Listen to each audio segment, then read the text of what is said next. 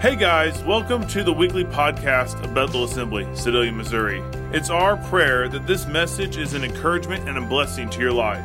If you want more information about Bethel Assembly, please go to our website, bethelassembly.info. Thanks again. Let's get right into the message today. We are in part 4 of a series, the 5-week series, that we're talking about the baptism in the Holy Spirit. In fact, we're calling this series The Elephant in the Room. Did anybody find the elephant this morning? Yeah, some of you have been looking. We were strategic in this. The elephant is right up there this morning, hiding out on us. But we're talking about the elephant in the room. In fact, we're taking 5 weeks and we're taking the time to answer some questions regarding the Holy Spirit. You see, the Holy Spirit is in fact that elephant that oftentimes we know is there. We read about the Holy Spirit even as early as Genesis chapter 1, verse 2. It says, the Spirit of the Lord hovered over the face of the earth. So very on the onset of the Scriptures, we read about the Holy Spirit. And throughout the Bible, there are references to the Holy Spirit. But oftentimes, what do? We push Him to the side and we fail to talk about Him because we just don't understand who He is. We're hoping, we're desiring that in the course of these 5 weeks, that we're getting a greater understanding, a greater grasp of what the Holy Spirit means to us and what His involvement is in our lives. And I hope by this point, as we are in part 4, we're on the very tail end of this series, I hope that some of those questions that you've had over the years are beginning to be answered. And some of those things are beginning to come to light, and you're truly understanding a little bit more about the Holy Spirit. Next Sunday, we're going to wrap up this series, and I've titled next Sunday's message, Purpose versus Chaos. We're going to squelch some of those things, some of those issues that we've had over the last several years, many years, regarding the Holy Spirit. Because quite honestly, sometimes things happen in chaos, and we blame it on the Holy Spirit. I'm just going to be straight up with you. Sometimes we're like, I'm just following the lead of the Holy Spirit. No, you're just nuts. Let me move on. We'll talk more about that next Sunday. I encourage you, be here. We're going to debunk some of those things. Our text this morning, Acts chapter 2, verse 17. It says, in the last days, God says, I will pour out my Spirit upon all people. Say all people. I will pour out my Spirit upon all people. Your sons and your daughters will prophesy. Your young men will see visions, and your old men will dream dreams. I heard a guy talking one day, and he said the reason that old men will dream dreams is because, quite honestly, they sleep more.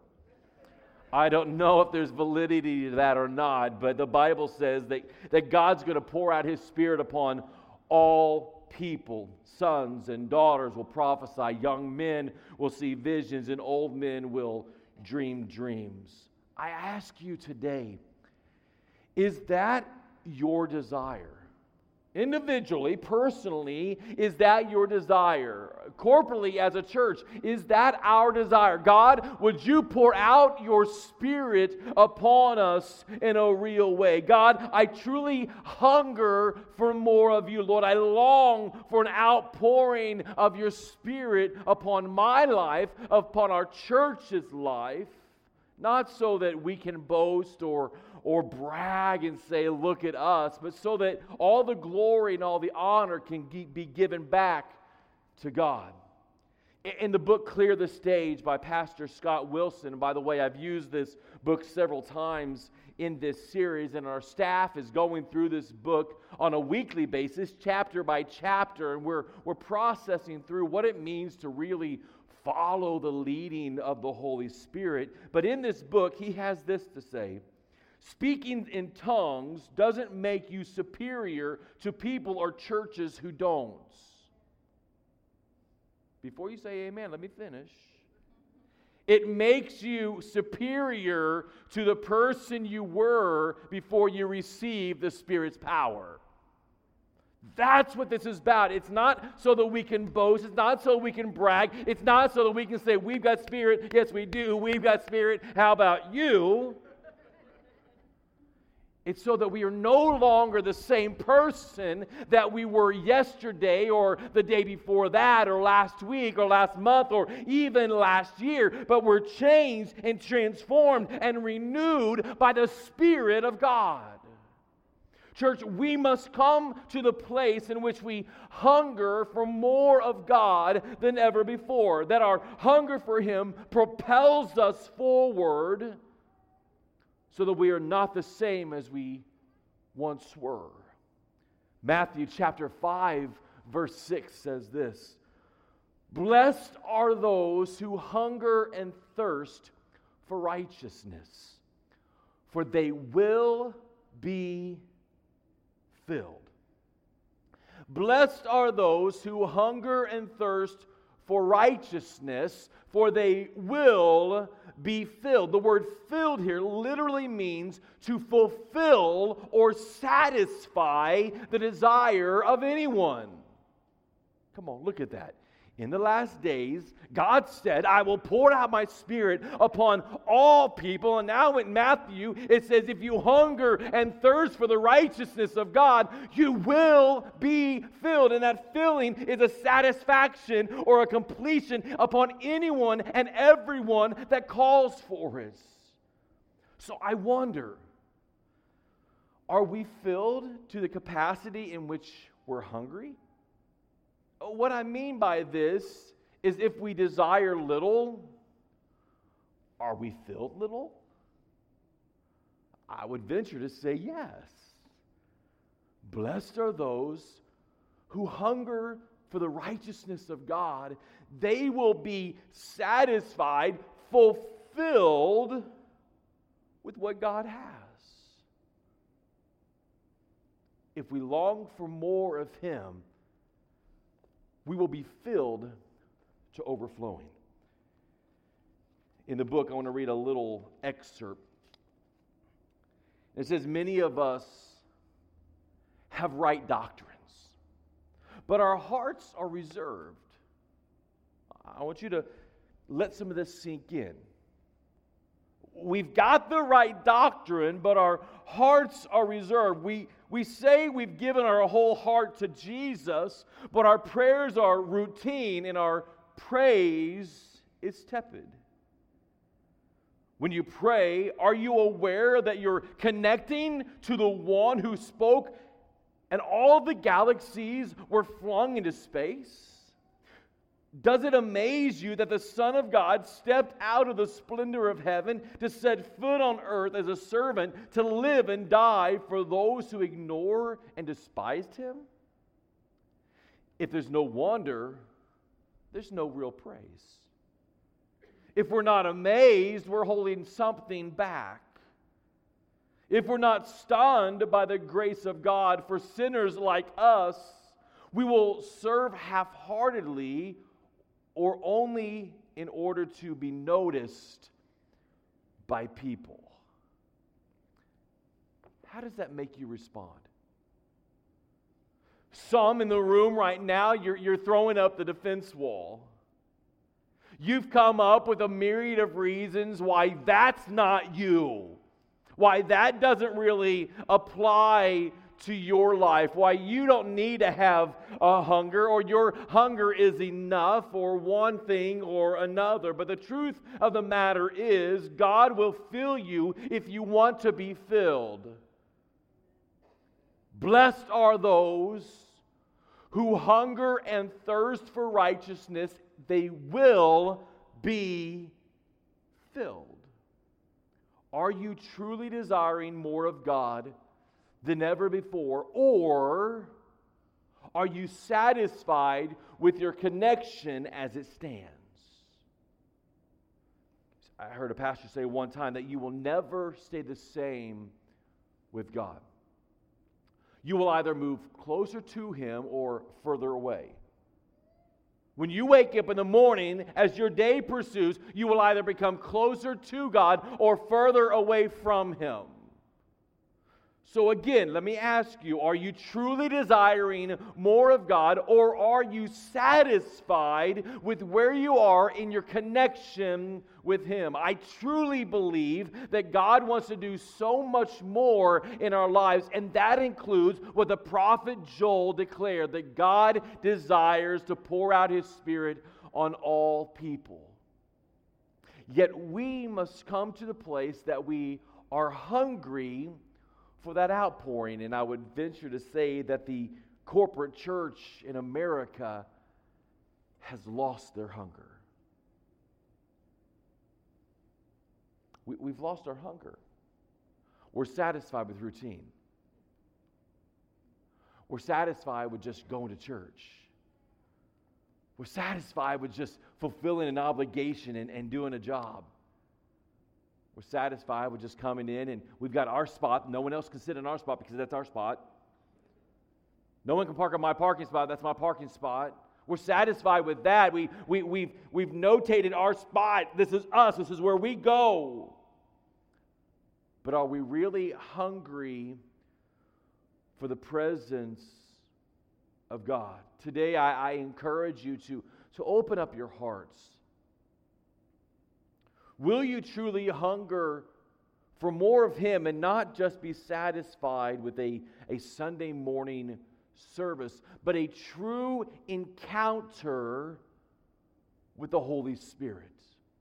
No longer treating Him like the elephant in the room, that we know He's there. We know He's hanging out, but we're just going to avoid Him. We're going to push Him off into the shadows. We're going to make it difficult to find. We're just not going to look toward Him anymore. He's the elephant in the room. It's awkward. But those that hunger and thirst after righteousness will be filled. And God desires to pour out His Spirit upon all people. Will we desire that? You see, both Paul and the prophet Joel tell us in the Scriptures that God says in the last days He's going to pour out His Spirit. And I truly believe that He wants to do that on all people. I look across our nation and, quite honestly, our world, and there's a lot of craziness out there. I mean, there's just, you've got all spectrums, all sides of this thing, and I look at that and I think, God's going to pour out His Spirit upon all flesh in the last days. And here we are, by the way, if you don't realize that we're in the last days, we are there. There are times that I wake up and I think, man, can it get any worse? Can it look like we're any closer to the presence of God? I remember as a kid, man, pastors would get up and they would preach hell, fire, and brimstone.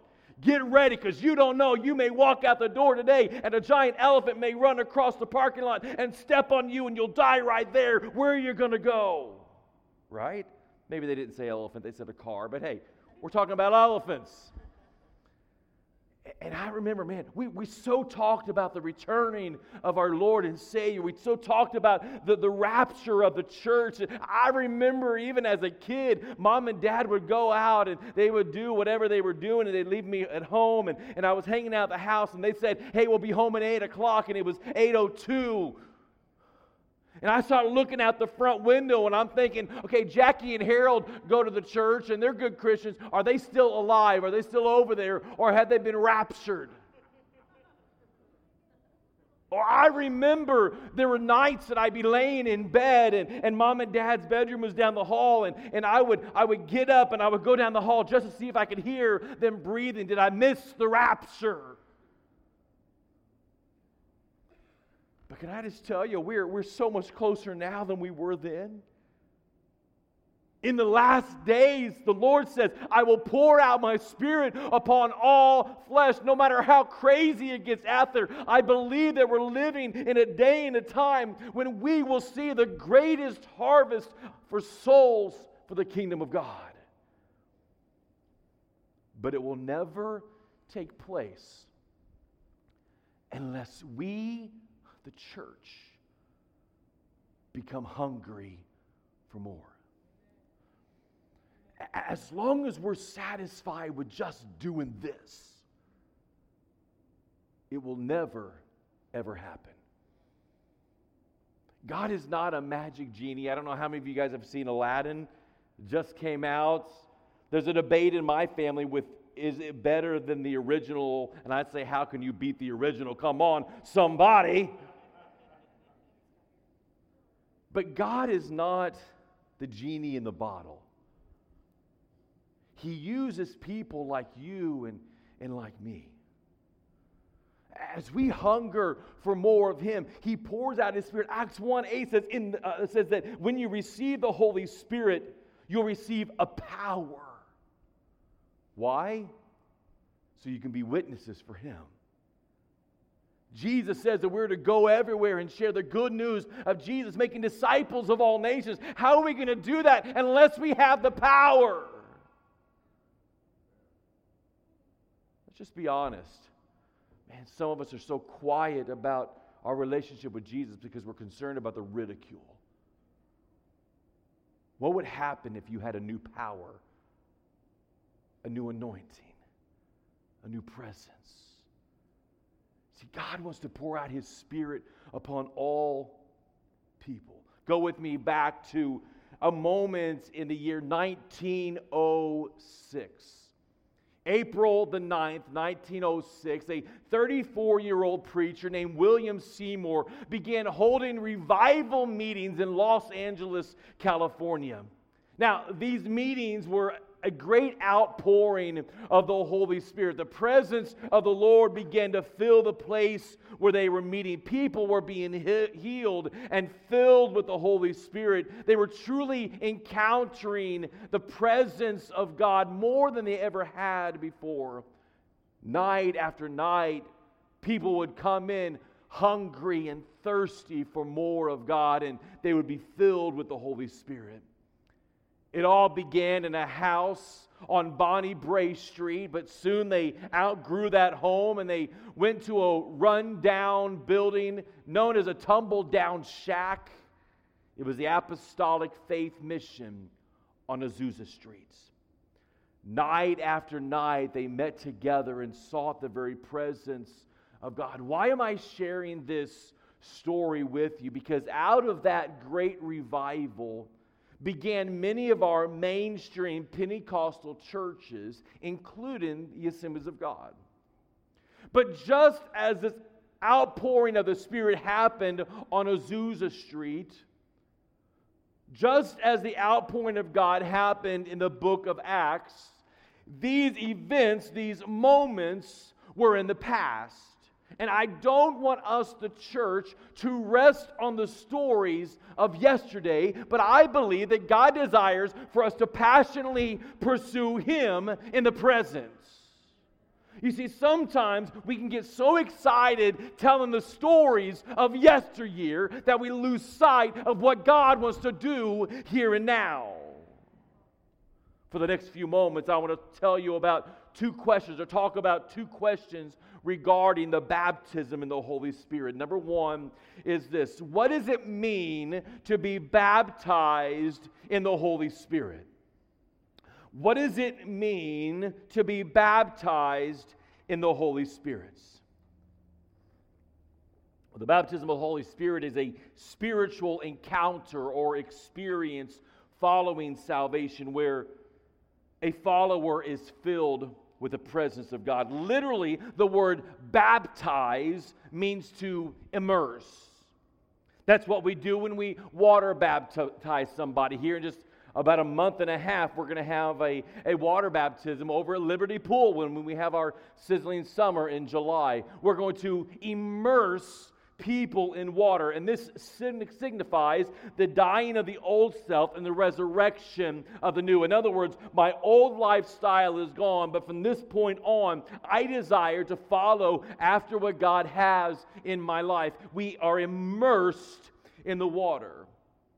Now, the baptism in the Holy Spirit, we believe that an individual is immersed or completely saturated with the presence of the Lord. I'm told that the early Greeks would use this term baptize or baptism in reference to that of a ship that is sinking into the water and submerged in that water. They would use this word baptize or baptism in reference to a community that was so engulfed with people, overwhelmed with people. They were immersed or baptized with people.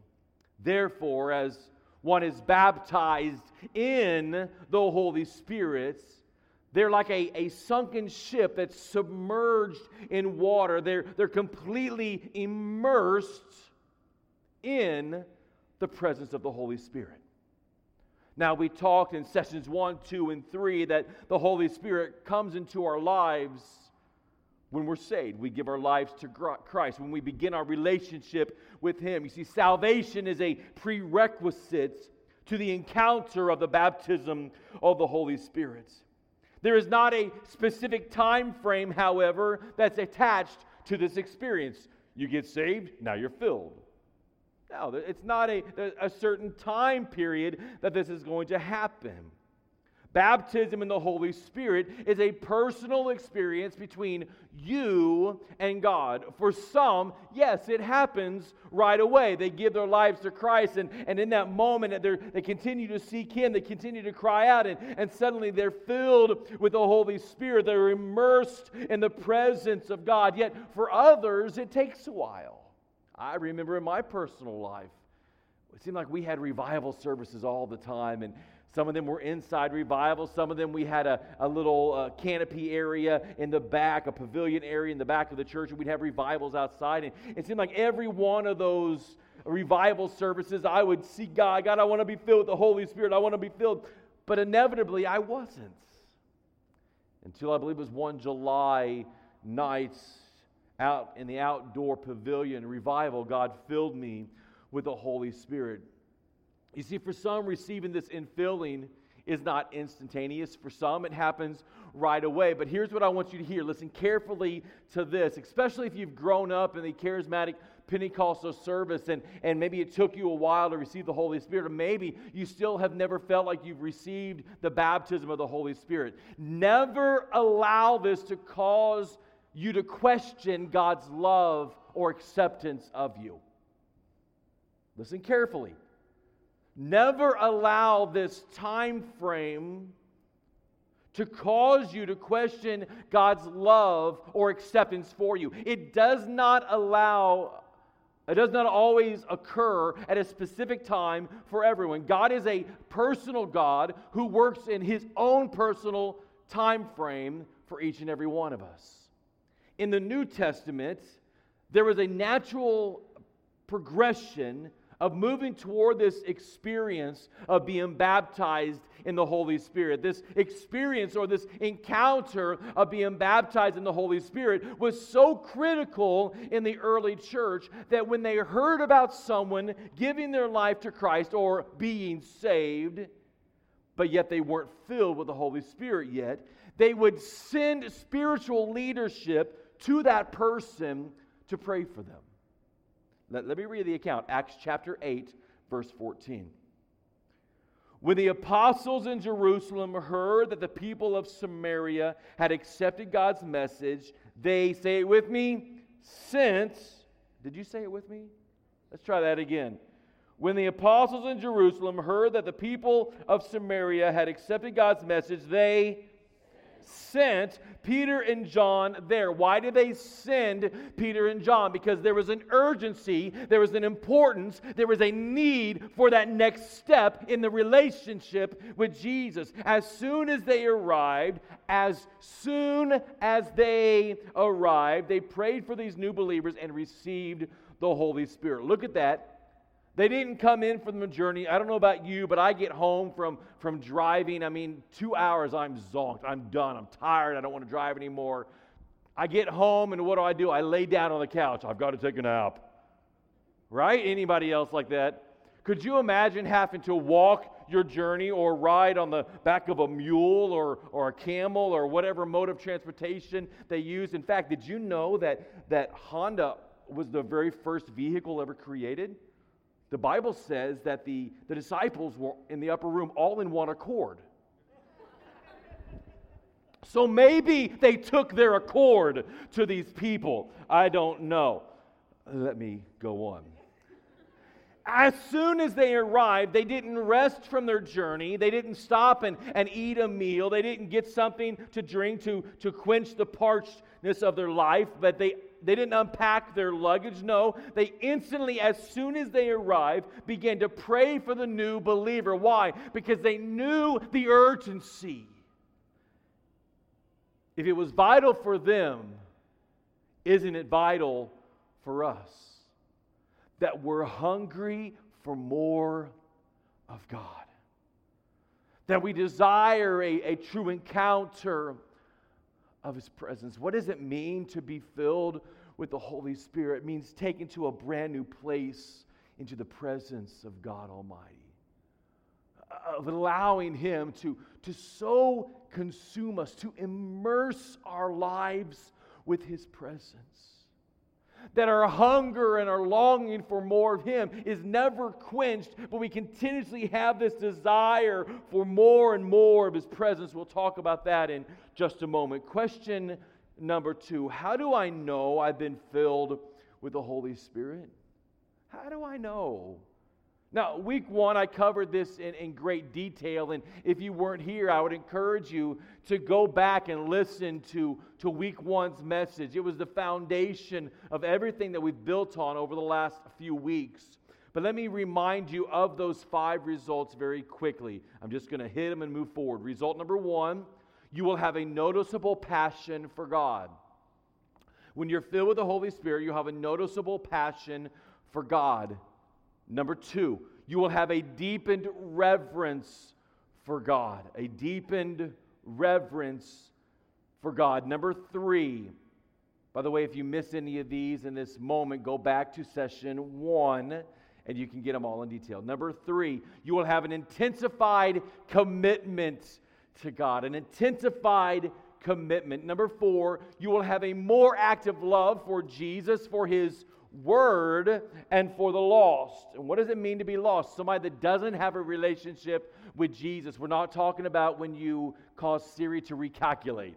Okay, we're talking about a person that does not have a relationship with Jesus. They haven't asked Him to come into their life. They're not walking the walk that He desires them to walk. You will have a more active love for Jesus, His Word, and for the lost. And finally, number 5, you will have an unknown language.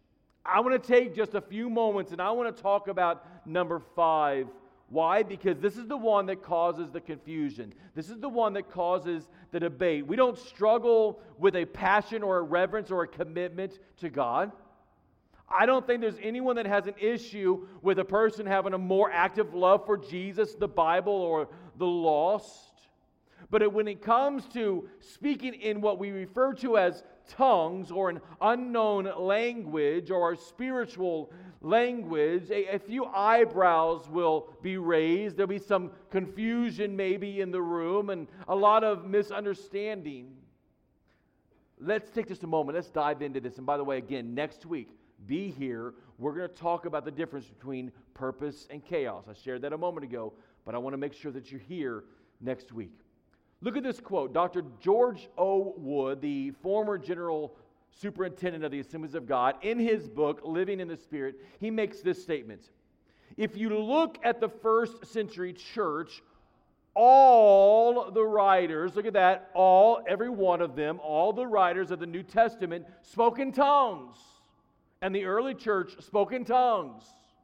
In other words, they were baptized in the Holy Spirit. Every one of the writers of the New Testament, Matthew, Mark, Luke, John, Acts, Romans, etc., they were all filled with the Holy Spirit. There was an urgency upon them to share with the new believer that they needed to be baptized in the Holy Spirit. So Pentecostalism, he says, at its roots is basically a restorationist movement. We believe that we can cut through 20 centuries of church tradition and get back to the original church.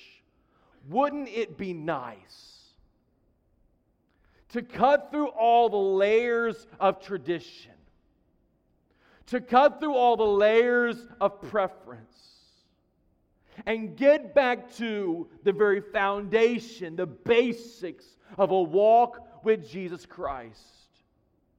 He says that's what we believe. We've got to cut through 20 centuries of church tradition and get back to the original church. It doesn't mean that we do everything like the original church, but we're trying to have the same doctrine and experience of the early church. In other words, we're taking the entire Bible and applying all of it to our lives. Now, you're going to find that that's not what's always happening. Sometimes it's like, well, I want this and this, but this section here, I'm going to skip that.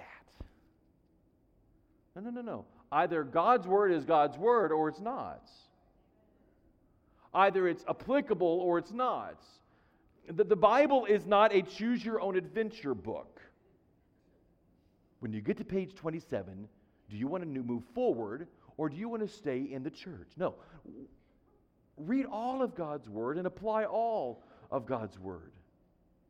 Every bit of the Bible is applicable to our lives. The term full gospel has been around for many years. Literally means utilizing all of the scriptures. Throughout this series, we're taking the time to talk about the evidence and the power of the Holy Spirit. Based on what we see in the Bible, based on what we see in scriptures, there's an initial physical evidence experience that believers will have. And that evidence, according to God's Word, is speaking in tongues. On the day of Pentecost, there were actually several physical signs. There were flames of fire resting on their heads. Acts chapter 2. Let me read it to you. Some of you are like, you are crazy, Pastor. By the way, I'm really glad that the initial physical evidence is speaking in tongues and not flames of fire. I'm just saying. Acts 2:4. And everyone present was filled with the Holy Spirit, began speaking in tongues as the Holy Spirit gave them the ability. Let me back up. 2:1. On the day of Pentecost, all the believers were meeting together in one place. Suddenly there was a sound from heaven like a roaring of a mighty windstorm, and they were filled the house where they were sitting. Then what looked like flames or tongues of fire appeared and settled on each of them.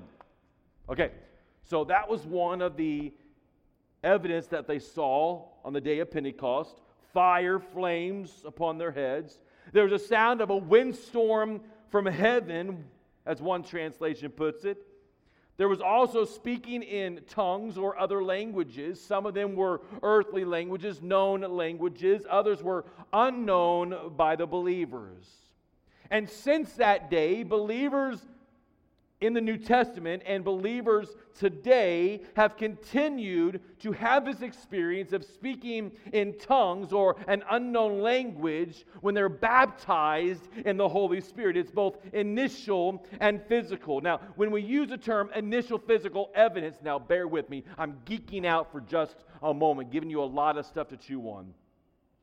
When we use the term initial physical evidence to identify speaking in tongues in relation to the baptism in the Holy Spirit, I want to break that apart just for a moment. Initial simply means speaking in tongues is what we see as the first indication of the baptism of the Holy Spirit. So initial, it's the first.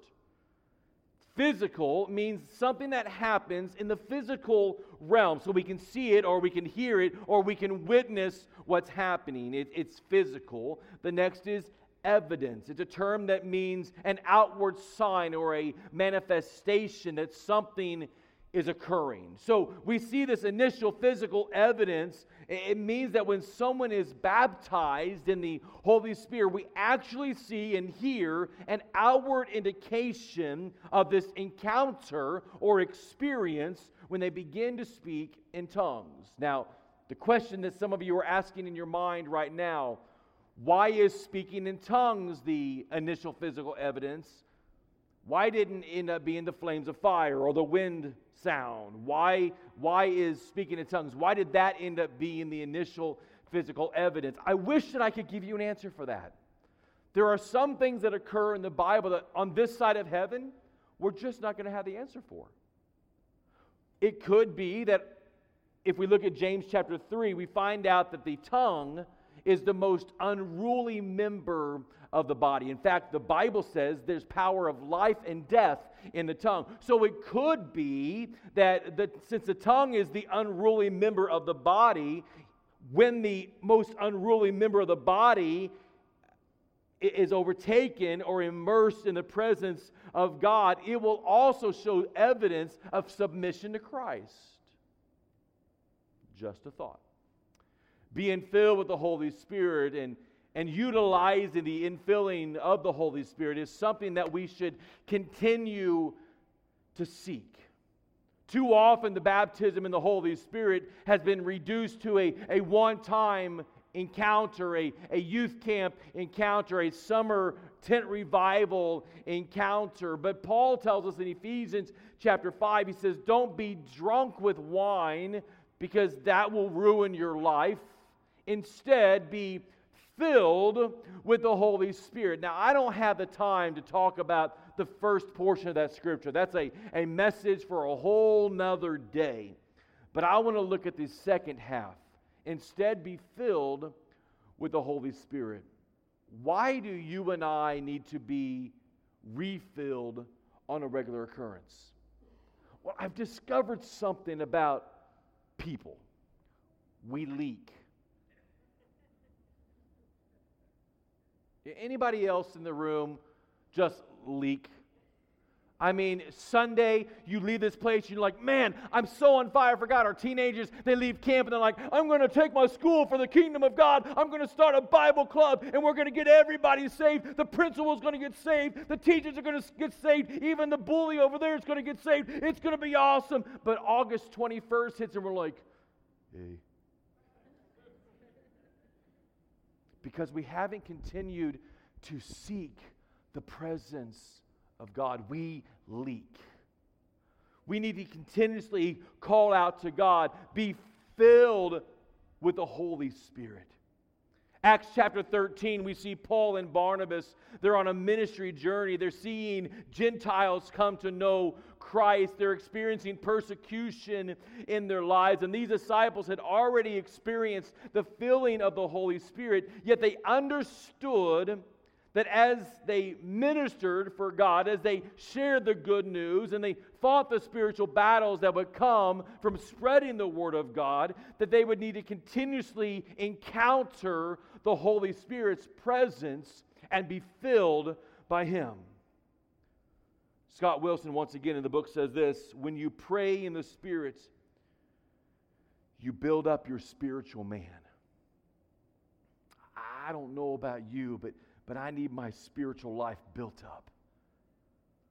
I need more and more of the Holy Spirit in my life. I need more of God's presence in my life. He goes on to say, because God is speaking through you back to Himself. So it's always in accord with His will. That's why Paul says, I wish all of you would pray in tongues. In other words, not only seek the Holy Spirit, but walk and move and live in the presence of the Holy Spirit on a regular basis.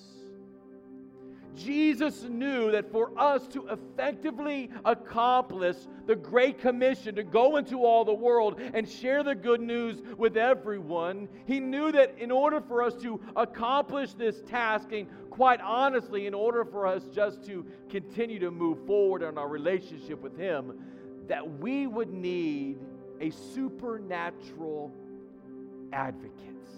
Now remember, last week we discovered that as an advocate is one that goes to battle for you.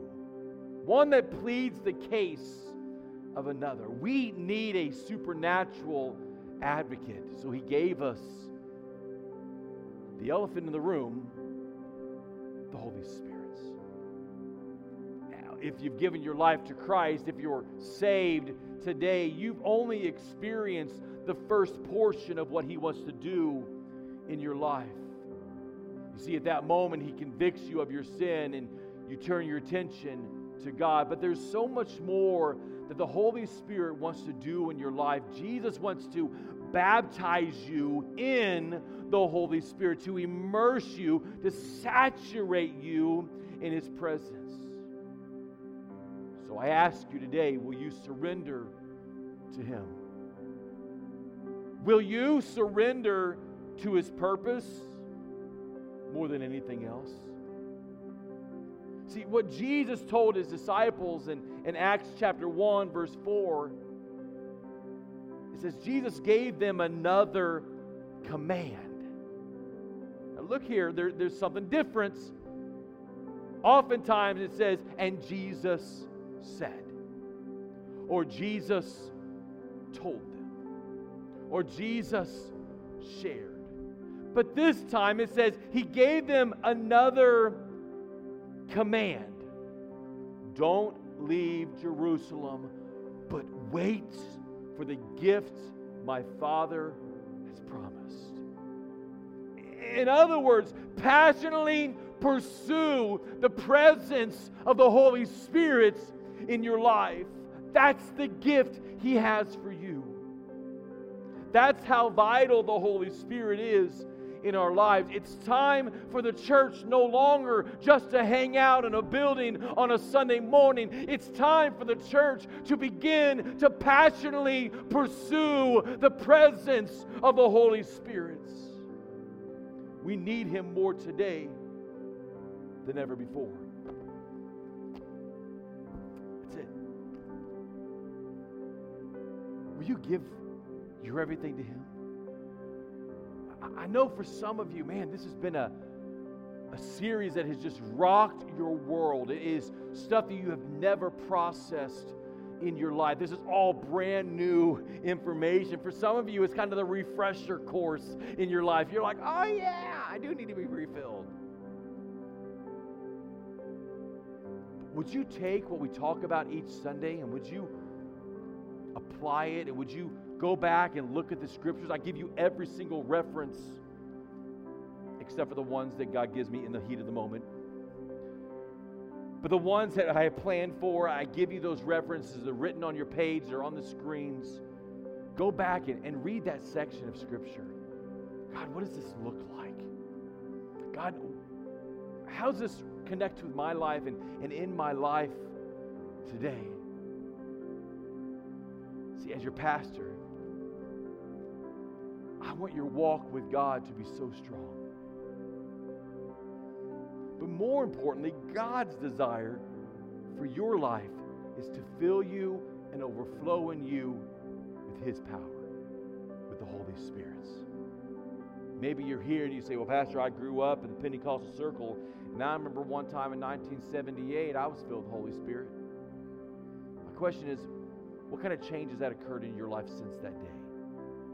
Have you continued to seek after Him? Have you continued to call upon Him? Have you continued to be refilled with Him? Remember, we leak. And we need a continuous overflowing of His presence.